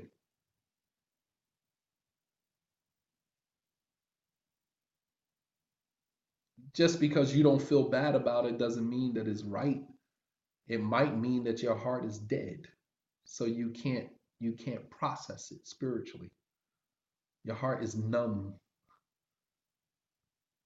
كلا بل ران على قلوبهم. It's the ran, it's the stain that is on your heart that prevents you from feeling anything. You don't feel anything. So you walk around thinking, well, I don't feel anything. So I check with my heart. My heart is okay. I puff. It doesn't really matter. It doesn't really bother me. No, it doesn't bother. Of course it doesn't bother you. Your heart is black. وَعِيَاذُ بِاللَّهِ. We seek refuge with Allah subhanahu wa ta'ala from a black heart. But your heart is black. So you can't tell the difference between halal or haram anyway. That's one of the indicators that you have a black heart, is that you can't differentiate between halal and haram. Halal and haram are filtered through your desires, your hawa. So you can't differentiate. That's one of the signs of a black heart. Ya Allah, I can go on and on and on and on and on. La ilaha illallah. Anyway, inshallah, we'll pick up maybe Sunday, maybe Monday. We'll see, inshallah, what my schedule looks like. But I appreciate you guys. And here again, I'm not trying to shame anybody. I'm not trying to make anybody feel bad, but I do want us to, you know, come back. You know what I mean? Like it looks bleak, man. I'm scared.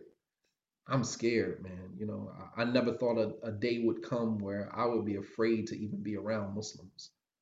But it's sad, man. It really is, man. And I pray that Allah subhanahu wa ta'ala restore, rejuvenate our faith and restore us, back on the Sirat al-Mustaqim, the straight path.